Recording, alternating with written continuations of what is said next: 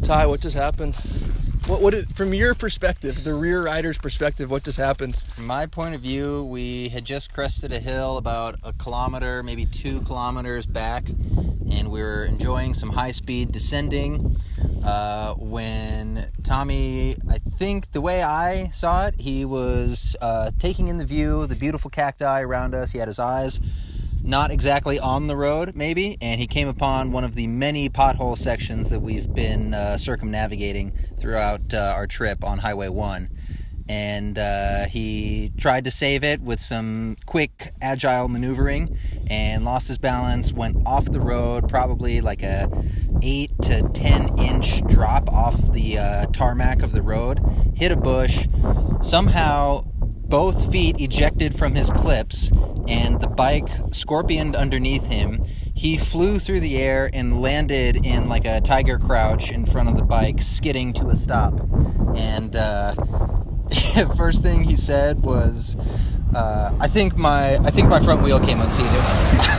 And in my head I was thinking, well, no shit, your front wheel came unseated. There was like this enormous pop, bang, smash. I mean, it was a full-on crash, not like a wipeout or a tumble, like a crash. And we did a pretty good job getting everything put back together until we found kind of an unfixable crack in Tommy's rear rim. Yeah, my carbon rim has cracked at one of the spoke nipples. So, seeing as we are in the middle of the desert, we are going to try and hitchhike our way to, ideally, Guerrero Negro, get on some Wi-Fi, figure out what the hell we're going to do, and, I don't know, get this fixed. We're going to get creative. Yeah, we're going to get creative. But I'm okay, and that is rad. Yeah, because that was, I'd say, gnarliest crash of the trip so far. It's like not even in the same ballpark. I don't think we've really had a crash. Like, we've had a couple of tumbles when we failed to eject just while coming to a stop. Yeah, and some kind of just lean fallovers. Yeah, just like tip overs. Yeah, but this was a crash. Yeah, best case scenario for the physical side of the crash. And that's the bottom line. Yeah. Tom, do you have anything you want to say to Betsy, who challenged you after the whole ordeal with the broken rack? She put a challenge to you directly and said, Mom, I dare you to go 1 week without breaking anything on your bike. Yeah, Mom called us out, and I didn't even last 3 days. So, I'm really sorry. I know people are going to hear about this, and you aren't going to be proud. I'm sorry. I love you. I'm just again disappointing son. But all right, well, we're gonna go stick our thumbs out and try and get a ride. Hasta luego.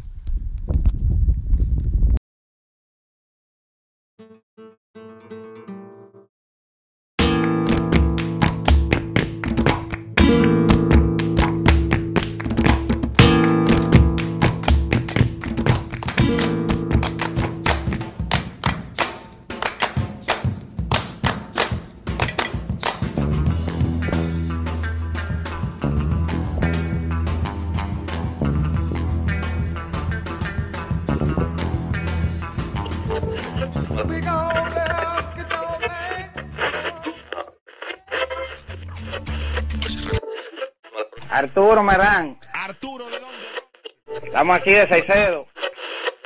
Yeah, it's all staticky still. I don't know what it is. Oh, dude, you got it. Hold it right there. It is Sunday, July 23rd, and we are recording from Mulegé, Baja California Sur, Mexico. Yeah, pretty exciting to be here finally in the southern half of Baja. That was a big moment for us, crossing that threshold. It was not only the first state line that we've crossed in a foreign country, but it was some indication that we are, in fact, making progress, because with all the mechanical mishaps that have been going on, it has a lot of times felt like we're not making any progress because we haven't been. So that felt really good, getting into this new section of the peninsula. And it also got us thinking about where we are in the grand scheme of things. because the state line between Baja North and Baja South is marked by the 28th parallel, the 28th degree of latitude. So then that got us thinking, where exactly is our finish line going to be in terms of latitude? So we're looking at the maps. We find out that it's going to be somewhere in the neighborhood of the negative 53rd degree of latitude, the southern 53rd parallel. So that leaves us with a cumulative total of 81 degrees of latitude still to traverse. And each degree of latitude is equal to about 69 miles. We had to Google that. We didn't come up with it off the top of our heads. So it puts us somewhere in the neighborhood of 5,500 miles to go. That is if we were going due south without a single turn, zig, or zag, or any variation off the due south route. But hey, 5,500 doesn't seem too bad. We've already gone close to 3,000. Just add another 10,000 miles on that, and we're pretty much there. Yeah. Yeah, I mean, it has felt pretty sweet to cross into a defined new area. That was helpful with the old morale. Mm-hmm. And not only that, but the cool thing about Baja is that you get to ride on the Pacific Ocean, and then we cross over the breadth of Baja, and there's the Sea of Cortez, or the Gulf of California. And we were able to jump in that a couple days ago for the first time, which was cool. I mean, it was... Yeah, imagine like taking a lukewarm, salty bath with the bathtub covered in a bed of seashells. Yeah, and that is the Gulf of California. That's what you got. Yeah, so, that was cool. Again, just kind of another symbolic type achievement is getting to the Gulf of California, the Sea of Cortez, and jumping in. But yeah, I guess before the Sea of Cortez, we did have another pretty big incident. One of the bigger incidents of the trip. We had a bit of a crash. By we, I mean just me. And it was gnarly. Yeah, we were able to record a little clip in the beginning of the episode that we spliced in, but it was pretty freaky. And we got incredibly lucky that just the bike was damaged. And things worked out, you know, in the grand scheme of things, they worked out as best as they could. We, after about 3 hours of trying to hitchhike in the 90-degree desert sun with little to no water, we were able to flag down this super nice guy in his truck, El Jefe, and he pointed to a trailer that he had hitched up to his truck for us to hop in with the bikes, and sure enough, we load everything in, and it was an old horse trailer, and it was been converted to a lawnmower trailer and was covered in an interesting mix of horsehair, horse crap, and like motor grease. Yeah, it looked like they had some asphalt equipment back there. And so we're just roaring down Highway 1 Baja, and probably swerving around potholes. Yeah. This whole trailer is just rattling along like it's not even fully hitched up to the truck. Yeah, and probably, I don't know, we had 60 or 70 kilometers to go to Punta Prieta, the town we were going to ride to that night. Probably 25 kilometers in, I kind of jab Ty, and I point behind us, and Ty kind of sheepishly just kind of looks around and is like smiling a little bit. I thought Tom had just, his mood had returned since the whole crash, and he was admiring the beautiful scenery of this Valle de los Cirios that we were driving through, and I was like, yeah, Tom, you're right, it is beautiful. Way to go, bud. Yeah, I'm glad you're feeling good. Yeah, this is all, body lay. We can't hear anything because we're whizzing down the highway at 80 miles an hour. And I'm like, are you sick in the head? And I elbow him again, and I kind of aggressively point behind us this time, and Ty looks back, and the rear hatch to the horse trailer had come loose, and so the entire... I don't think it had ever been locked or latched in the first place. it had completely swung open, and it just added to the fact that Ty and I were holding on to the crossbars of this horse trailer with dear life, and then about every 5 minutes I'd have to kind of James Bond my way back to this door, and with one hand on one of these crossbars, the other hand on this sliding door, try and jam it shut as, you know, we're hitting these potholes, and I was like, oh my God. It was very high octane. Yeah, It really got the blood pumping. Yeah. I mean, the whole day was just action from start to finish. Oh, for sure. But and then when we got to our destination, El Jefe gets out of the truck to come let us out, and so nonchalantly, goes to open the door, sees that it's already open, and says, "Oh, you know, forgot to lock it. It looks like. Well, here, you guys just come out this half now, so I don't have to open the other half." Oh God, yeah, but so yeah, showed up with a broken bike, and luckily figured out the bus schedule, give or take. They said that there was a 6 a.m. bus coming the next day, so Ty and I wake up at about 4:45, and I go out to Main Street to... Well, we had a nice breakfast in a restaurant, and it's getting down to the wire. We're just wolfing our food down, and Tom goes, "Hey, man, can you pay for this? I got to go catch that bus." I'm like, "Yeah, sure, man, just go. Go, do your thing." And so I enjoy the last scraps of breakfast, you know, slowly and thoughtfully, and I drink both my cup of coffee and Tom's cup of coffee, and I head back out to the road, and I'm thinking, I should probably go check and make sure Tom catches his bus. And he didn't. The bus never came, and I think it was 11:30 in the morning when it finally showed up. The 6 a.m. bus turned into the old 11:45 Express. And so yeah, I hop on the bus, and I jet up 5 hours north back to Vicente Guerrero, and luckily I had gotten a hold of Salvador at Fast Bike, and he said that he had a wheel that he was going to be able to install. So that day, I was able to take my bike to Fast and get the wheel installed. Spent the night in Vicente. Next morning, I was told that there was a 5 a.m. bus heading south, so I showed up to the bus station at 5 a.m., and the old 5 a.m. 5 a.m. morning commuter turned into a 1:30 afternoon slogger. And for whatever reason, what was once a 5-hour bus ride turned into about a 7.5-hour bus ride back south. But then I met up with Ty that night in Guerrero Negro, and we woke up the next morning and hit the road, and we've been crushing miles ever since. No problems, no mechanical issues, just Tom, us in the open road. It's been great. Stop you right there. I don't know if it was the crash or the tedious hours on the bus ride, but I think you have a mild case of amnesia, because as I recall, it was not so smooth, and I would like to roll back the tapes and just confirm what really happened. Shall we?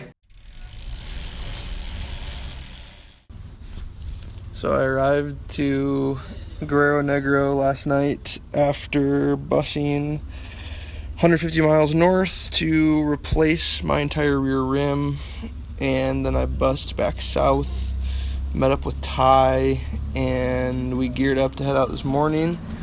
About 7 minutes. Yeah, 7 minutes into the ride, I heard a pop, snappy pop, and sure enough, one of the spokes on my rear wheel snapped. Neither of us has ever replaced a rear spoke, but we... Or a front spoke. Yeah, or a front spoke, or any spoke. But we called a contact we know, and he gave us the contact of a guy named Antonio, who is the president of the cycling club in this town. And I just called Antonio, and he is hopping on his motorcycle and said he'll be where we're at in 5 minutes. This sucks. Yeah, this totally sucks. So, hopefully Antonio will be able to replace my spoke, and we can cruise, because that would be awesome to ride our bikes on this trip. Yeah. Just as I suspected, there was that tiny other mishap that took place after the crash, after the busing to resolve the crash. And for those of you who don't know Tommy super well, I don't think you need to know his personality or his little quirks to hear in his voice just how frustrated he was at that point. And rightfully so. The kid has had some terrible luck since we started this trip, at least, and especially relative to me. I feel like I have just been the golden goose on this trip with, so little problems to complain about. And I'm very happy that that's the case, I gotta be honest. But I do just really appreciate how Tom has been able to be so methodical and so practical at every wrong turn that has come to him on this trip. Whether it was the tires when we were back in the States, both tires kind of crapped out on him. And then the crash that, was a serious threat to his well-being. And then the bus rides that came as a result of that. And then this broken spoke that happened immediately following that horrible crash. He has just always been very quick to finding the solution without any kind of, oh, woe is me, what bad luck am I having? This is no fun. It's just like, all right, this is the deal. This is what happened. This is what we need to do to fix it. We can't do this, so we need to find somebody to help us with that. And it's just been really inspiring. Like, a lot of times I don't know what to do when all this horrible stuff is happening to my companion, and he is just already on the plan to resolve it. And so it's been very inspiring and helpful to have him as the example of what to do when shit hits the fan. Well, I'm glad I've been able to provide you with so many examples. Hopefully that isn't the case any longer. But thank you. No, that's very nice of you to say. And I'm glad that we haven't really freaked out.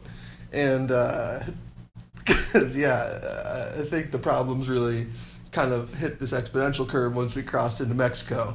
And I think the areas along the border aren't really prime places to freak out and go into full spazzy gringo mode. And when we have no network for support, or at least, at first we felt like we were isolated without any network of support.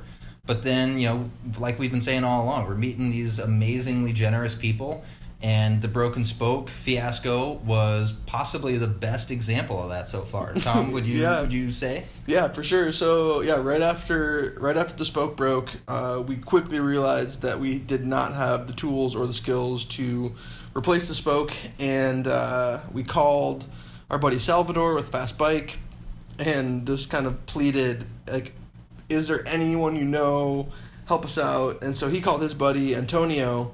And Antonio pulls up to this hotel Ty and I are sitting in front of, and kind of quickly asks, like, all right, whose problem is this? All in Spanish. And I'm like, oh, it's me. He's like, what happened? I was like, oh, well, my tire, my spoke. And maybe within 30 seconds, he kind of scoots up on the bike, gives the old rear seat like a double pat, and motions for me to come over. And so I just, within a minute, I'm on the back of his bike with my rear wheel in one hand and this extra spoke in my other, and we zoom off, leaving Ty in front of this hotel with all of our bikes.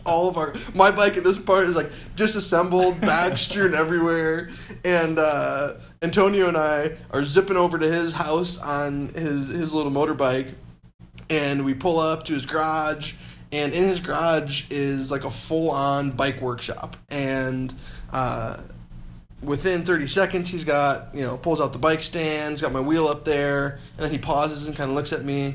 He's like, ¿Quieres una cerveza? I'm like, oh, por supuesto. And so he grabs a couple beers, and we're working on the tire, and then, he's whipping off my cassette, taking off my brake rotor, takes my tire off, and, within 2 minutes, he has addressed the problem, and sure enough, the extra spoke that we have didn't fit. It was probably 3 to 4 millimeters too small, and It may not seem like much, but when you're in the game of bicycle spokes, it just doesn't work at all. So I am like, oh dang, Antonio, that's a bummer. I'm gonna probably have to go back up to Vicente Guerrero, get a new spoke. And he kind of stops for a minute, takes a big slug from his beer. He's like, hold on, I might have a friend. I might know someone. So we go back out to the scooter, and the two of us are cruising through town. And again, I'm in my spandex shorts, and my bright yellow jersey with my helmet on. And I'm towering over Antonio on the back of this bike. He was like, what, 5'4"? Yeah. And so then we pull up to this kind of renegade little bike workshop and pop in. And the guy's like, hey, what's up? What are you doing here? And I'm like, oh, I got the spoke. I need a longer one. So he goes back and finds a wheel that may have the right size spoke, takes a couple spokes off, hands them to us. We go back to the scooter, back to Antonio's, put the spoke on. Sure enough, it fits. And then we tape up my tire again, and we go to use Antonio's air compressor to reseed my tubeless tire, and his air compressor wasn't working. So what do? Back to the scooter. We're cruising through town. We go to a mechanic, use their air compressor, back to the scooter, back to Antonio's. He grabs a second beer for the both of us. We're slugging brews. We're having a good time. And then I notice in the corner of his garage a little trophy, and I'm like, oh, Antonio, like, did you win some sort of race? And he kind of stopped what he was doing. He put down my tire and his tools, and he's like, come with me. And we go into his house. His wife is sitting at the kitchen table chopping up a big-ass watermelon. He's like, oh, yeah, that's my esposa. And we walk past her. We go into kind of this front room, and he has this whole wall full of trophies and photos of him winning all these races. And it turns out that he's this total stud, that he's won all of these races around Baja for cycling, and is just a total badass. And then brings me into a second room, which is full of all of his medals from all of these races. And I just start laughing. I'm like, oh, now it all makes sense. The tools, the bikes. I was like, you are a total stud. And we both are laughing. And then we go back outside, and we finish up the tire. And then we stop. We get back on the scooter. We stop back at that Rogue bike shop to pick up a couple extra spokes, and then go back to the hotel. He drops me off in front of Ty, and sure enough, he won't accept any money, nothing. And I don't know. For me, one of the coolest parts was I tried to offer some money. He wouldn't take it, and I was like, hey, Antonio, like I have no words. I was like, thank you. And he's like, those are words. That's enough. He's like, thank you is enough. And I don't know, it was just a cool lesson in just people helping people. And it's been cool that has been such a big part of this trip, especially as we have crossed into Mexico, where there's this whole new sense of vulnerability. And when we're looking for help, it feels just more desperate in a way than it did in the U.S. And people have been more willing to help, and they've gone above and beyond to a new degree here. And it's just been a cool lesson. And even cooler, I think, because of the reputation that preceded what was awaiting us in Mexico, with kind of the selected media stories that we were seeing when we were in the States, when we were researching the trip, talking about the dangers and the cartels and the threats to travelers about being targeted and this and that. And so then those fears combined with fears of our family and some friends and anybody who had seen those stories, just kind of creeping into our heads that maybe this is dangerous, maybe we are getting in over our heads. And it's reassuring that as long as you keep your wits about you and you're smart and you're willing to ask for help when you need it, people are good, just like Tom said. Yeah, and not to say that we're now like bounding through Mexico happy-go-lucky, no problems. We still definitely have our guard up, and we're still very cautious and very careful, and that's still a big part of the trip and will continue to be. But with that being said, we've just become much more comfortable. Stress levels have been, I'd say, slowly decreasing with each day that goes by, and we're finding a rhythm, which is always nice. It's as kind of crazy all over the place, sporadic as it is to be waking up in a new place every day. There's still kind of this underlying rhythm to the day in day out piece of it, and I feel like we've been talking about finding a rhythm like since day one. We were saying like, oh man, can't wait till we just hit that rhythm. Yeah, It's gonna be so easy once we find that rhythm. Yeah, oh god. And it's been trickier to find, I think, than we thought. And even when we have supposedly found it, something comes along that totally shakes it up and puts us back to square one. And it's got us thinking a lot about the new normal. And we've been thinking about it a lot in particular because Tommy's cousin Thomas asked us that very same question. Hey, Tommy and Ty. Hey, buddies. I was listening to the podcast and talking to you guys on the phone, and I just had a quick question. Kind of curious, as things are getting pretty weird out there. Your lives are kind of transitioning into something totally strange to pretty much everyone that's listening. What has become the new normal for you guys? Besides being spazzes, which has always been normal. Probably an absurd amount of talcum powder and unscheduled Patagonia interviews. What's the new normal, guys? Just really curious. Love you. Thomas, great question. We have been wondering what the new normal was going to look like for us since day one. So thank you so much for asking us that, for challenging us to a little self-reflection. And just really thank you for listening and contributing to the podcast. We're missing you, and we hope you're doing well back there in Colorado. The new normal is pretty tough to describe because, as you may have picked up if you've been following along, no 2 days are the same. So it's pretty hard to put your finger on what the new normal is. But just to give a quick glimpse, I'm going to take you through my morning routine when we start the day here on the Spoken Tour. Alarm goes off, usually in the neighborhood of 5:30 to 6. Turn off the alarm. Stare up at the tent. It's usually dark. Tom is not even stirring next to me. He's dead asleep, usually facing away, pretending like I don't exist, like the alarm never even happened, like we're just going to sleep all day. That's his motives. And so then turn the alarm off. I sit and stare up for a couple minutes, thinking about the day, what lies ahead, what struggles there are going to be.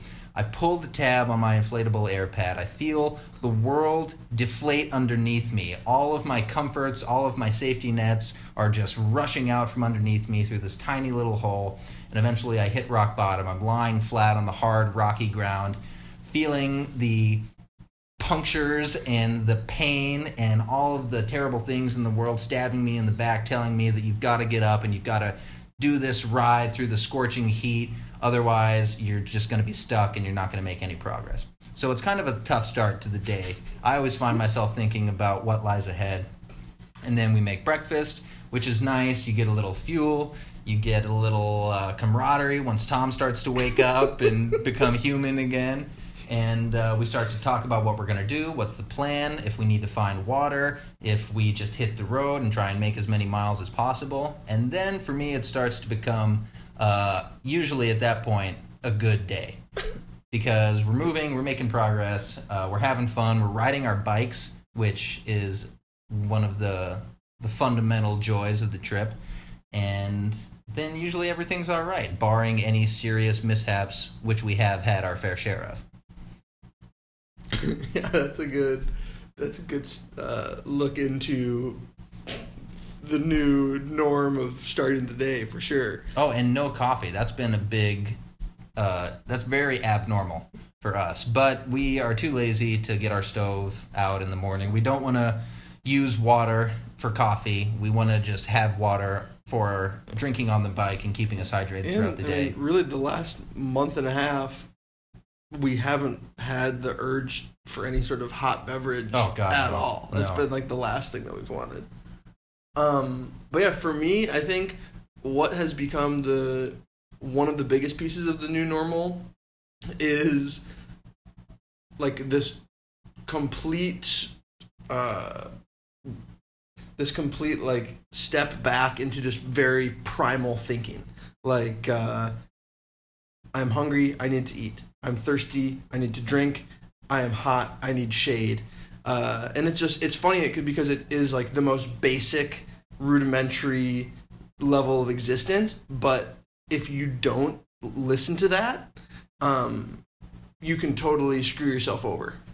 If you're not making sure that you are snacking every hour, you're not making sure that you're drinking enough water, you're not making sure that you stop and breathe, it can totally bite you in the butt.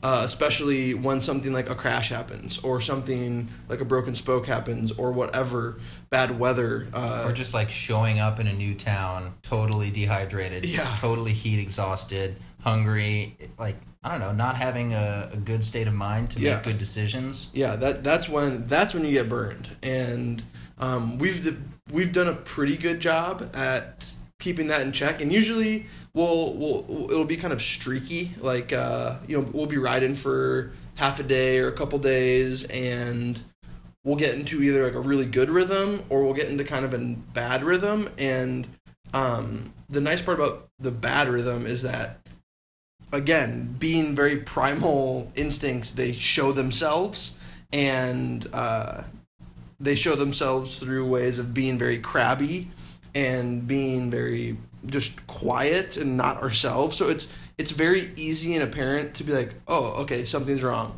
I think the biggest one was we were getting, usually, like, this has happened to me a few times. We've gotten into a town and I have been very hungry, or I've been, most times it's very hungry. And Ty will be like, all right, let's figure out where we're going to stay. Let's get some water. And I'll just be like totally catatonic, like just staring off into the distance, or like staring at Ty, but really like staring through him. And he's been doing this thing a lot where we weigh our options, like, all right, we could do this or that, and I'll propose an idea, and then he'll have that 1,000-yard stare, and then he'll just repeat back to me what I said. And I'll do it so slowly that I can't tell if he's doing it because his brain is not functioning properly and he's processing it, or because like what I said was just the dumbest thing ever and he's trying to illustrate how stupid that my idea was. And so then I start thinking, like, what is going on with him? Is he like, Tom, hello, you there?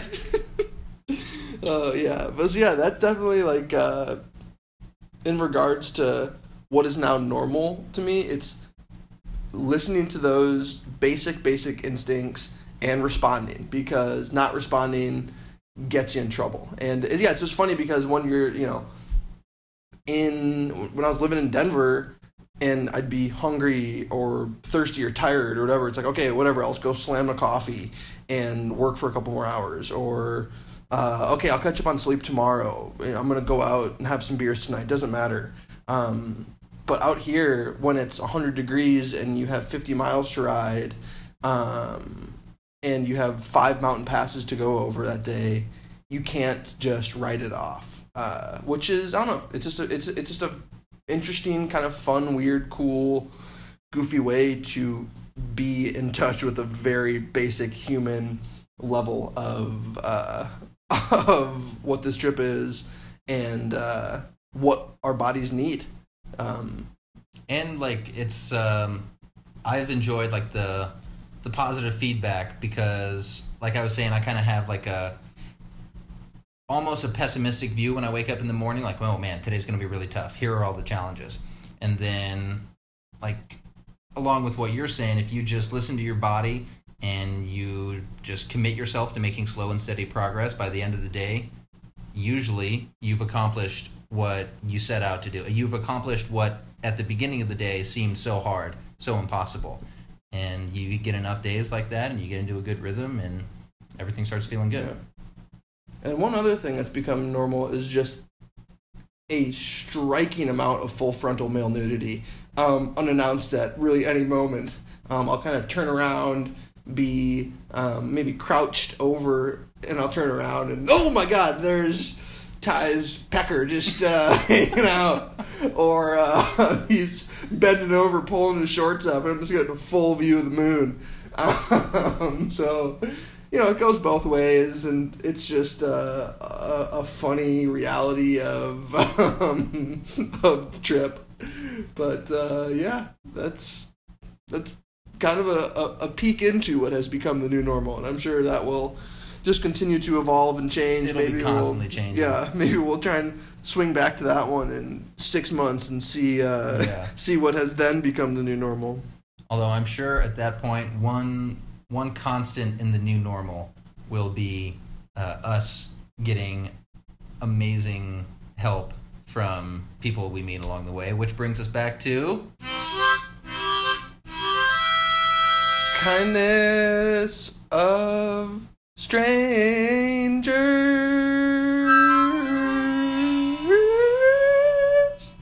First off, we need to start with an apology, because we forgot to rightfully thank Victoria, who sent out a huge gesture of kindness when we were back in San Diego. She let us crash at her place in downtown San Diego, where we filled up on a delicious pasta dinner in Little Italy, and it made the whole border crossing a lot smoother instead of going all the way from my dad's place in Carlsbad. Somehow, Victoria, we had written it down and it slipped our minds when we were recording our last episode. We're sorry, and we are still very, very thankful for you letting us crash at your place.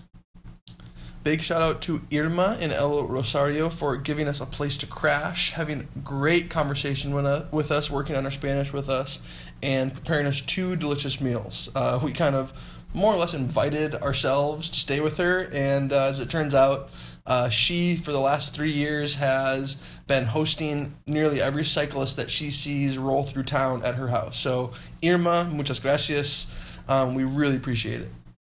After staying with Irma, we were treated to another generous night of free lodging at the back of Salvador's family restaurant in Catavina. Gorgeous open field, secluded from the highway. It was a really nice place to stay, and again, totally free of charge. Thank you, Salvador. That was a great gesture.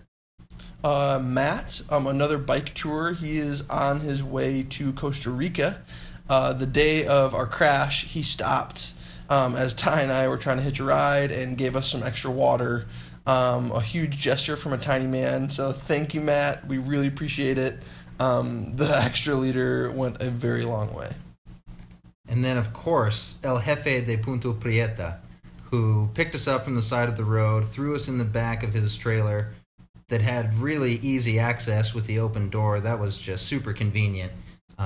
But really, we would not have gotten a bus ride. We wouldn't have fixed all the broken pieces from the crash if it weren't for you picking us up on the side of the road. Gracias, El Jefe.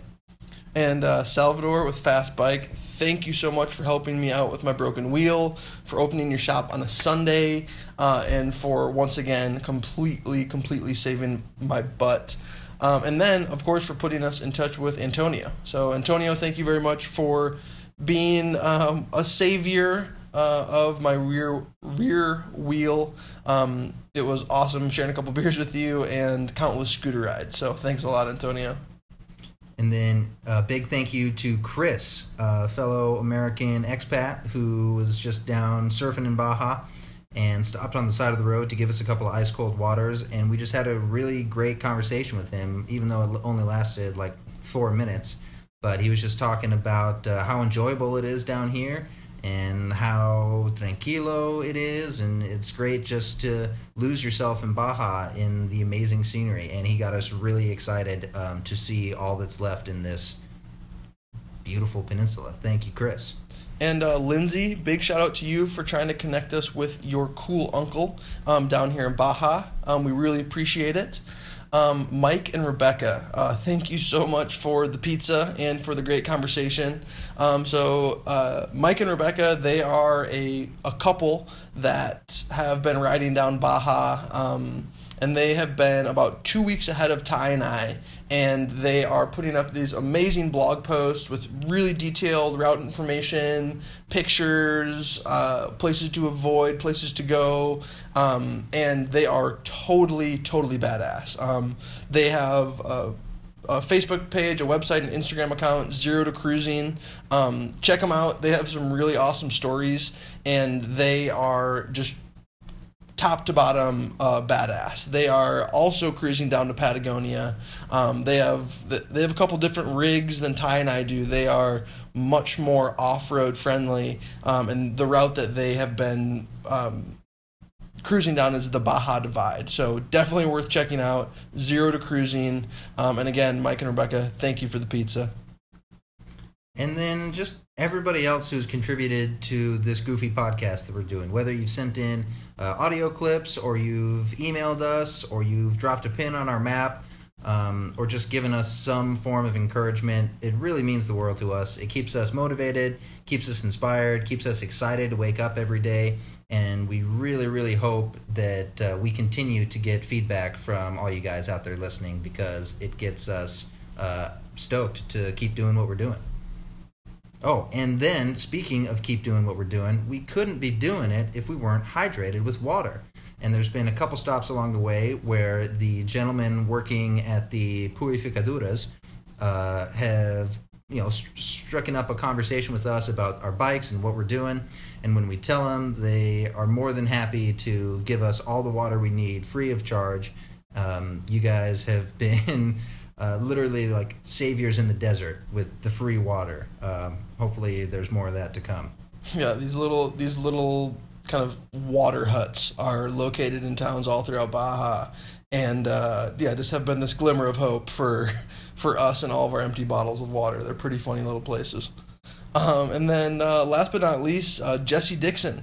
It was our first day riding after waiting for our parts for over a week, and about halfway through our day we see another touring cyclist heading northbound as we're heading south. So we pull over to the side of the road, start talking with him, and he was in fact coming from Patagonia. And we were able to steal a little sound clip from him. So we'll end the episode with this. So here's Jesse. So I'll probably have to hold it pretty close. Okay. So we just ran into Jesse Dixon, a cyclist from Australia. He's been on the road for how long? It's almost 2 years now. October will be 2 years. And where'd you start? I started in Ushuaia, which is the southernmost point in South America. So for a couple of greenhorns who've only been on the road for 2 months, what's one piece of advice you have? Don't plan too much. Like there's lots of really cool places. Doesn't really matter which way you go, you're gonna find some really beautiful places to sleep, camp, some friendly people. Killer. Awesome. Well, hey man, it was great meeting you. Yeah, you guys too. 1, 2, 3, 4.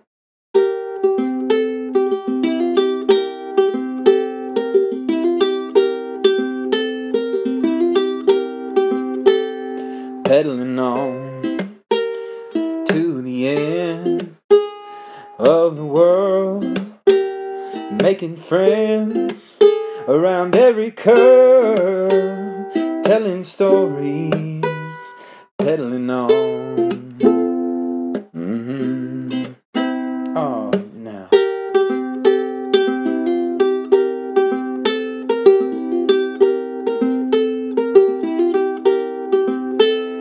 Pedaling on to the end of the world, making friends around every curve, telling stories, pedaling on.